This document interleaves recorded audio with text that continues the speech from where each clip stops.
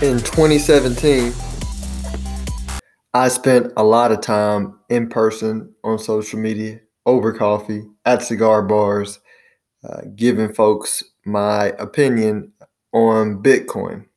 Because if we were in a mania at that time, if for those of you who don't remember, you couldn't. Maybe it was just me because I'm in the investment business, but I couldn't go a day without at least two or three people asking me what are my thoughts on Bitcoin. And to give you context in my head, I have a Rolodex of history of different time periods, different economic environments, to spot patterns because the same things basically happen over and over and over again. And I call the Bitcoin mania the railroad principle, right? And what's that? It's basically when you have a new industry and lots of excitement, it's oftentimes something you don't want to invest in. And really, every time in history that I looked at, it's nothing that you want to invest in. So when, for example, when the railroads first came out and were built in America, everybody wanted to buy the stocks of the railroad companies because it was new, innovative, going to change the future, change how we do business. Problem was it was too new. Everybody was rushing into it, and it was in a mania when everybody wanted to invest in it. And you should have just waited down the road for prices to get better and not invest in a mania because a lot of folks who invested lost a bunch of money. Very similar to tech stocks in 1999, also to the gold rush in the 1840s, also tulip mania in the basically the Netherlands in 1600s or whenever that was, right? So these manias happen over and over and over again. You get something new, you get a mania, people lose their shirts, they invest at whatever prices. And that's a time where you know, hey, look, it's hard to know where to invest that's going to provide you the best return, over the near future. But it's not hard to spot where not to invest. And it's where it's something new, where there's a lot of mania. People are ignoring prices and just investing because their friends made a lot of money the last couple of months doing it. And that was the environment that we were in 2017. I think a lot of folks thought that I was, you know, not a fan of the technology of blockchain or cryptocurrency. And I would tell them it's not that. Like, I definitely agree it's the way of the future. I definitely agree when you have governments irresponsibly printing money all over the world, that system couldn't last forever. And that also the benefits of um, moving money around the internet easily was also great. And the other applications of lowering a lot of the transaction costs that are embedded in the system was a positive, and you can't stop progress. So I agree with that. It was just price, right? You know, I don't care how good a company is.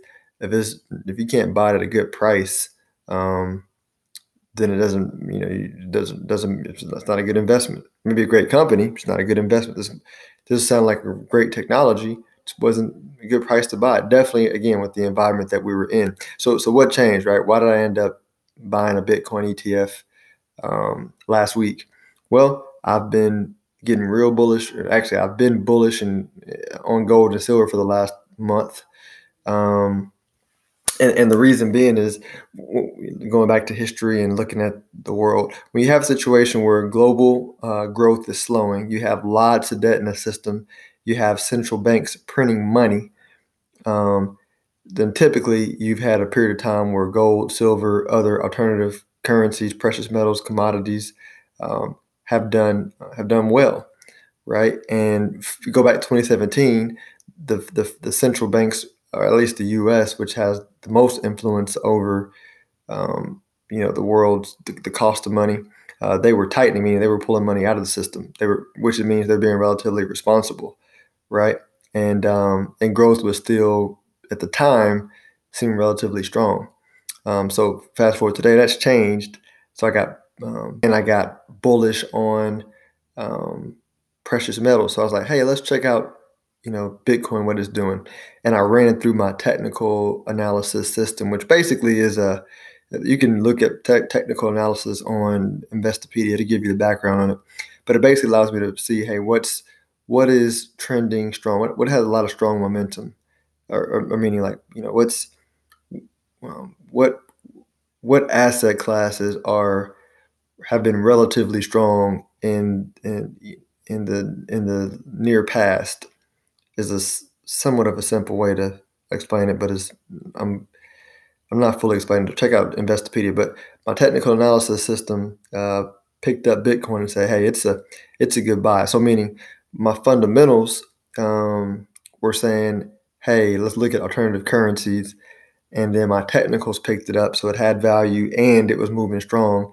And I was like, I'm going to add a little bit of chunk of this to my portfolio because now it makes sense. It dropped 80-90% from its high already. It's not there now, but it made that drop, which typically you look at tech stocks and it took them a while to drop 80-90% from their historic high or hysteric high.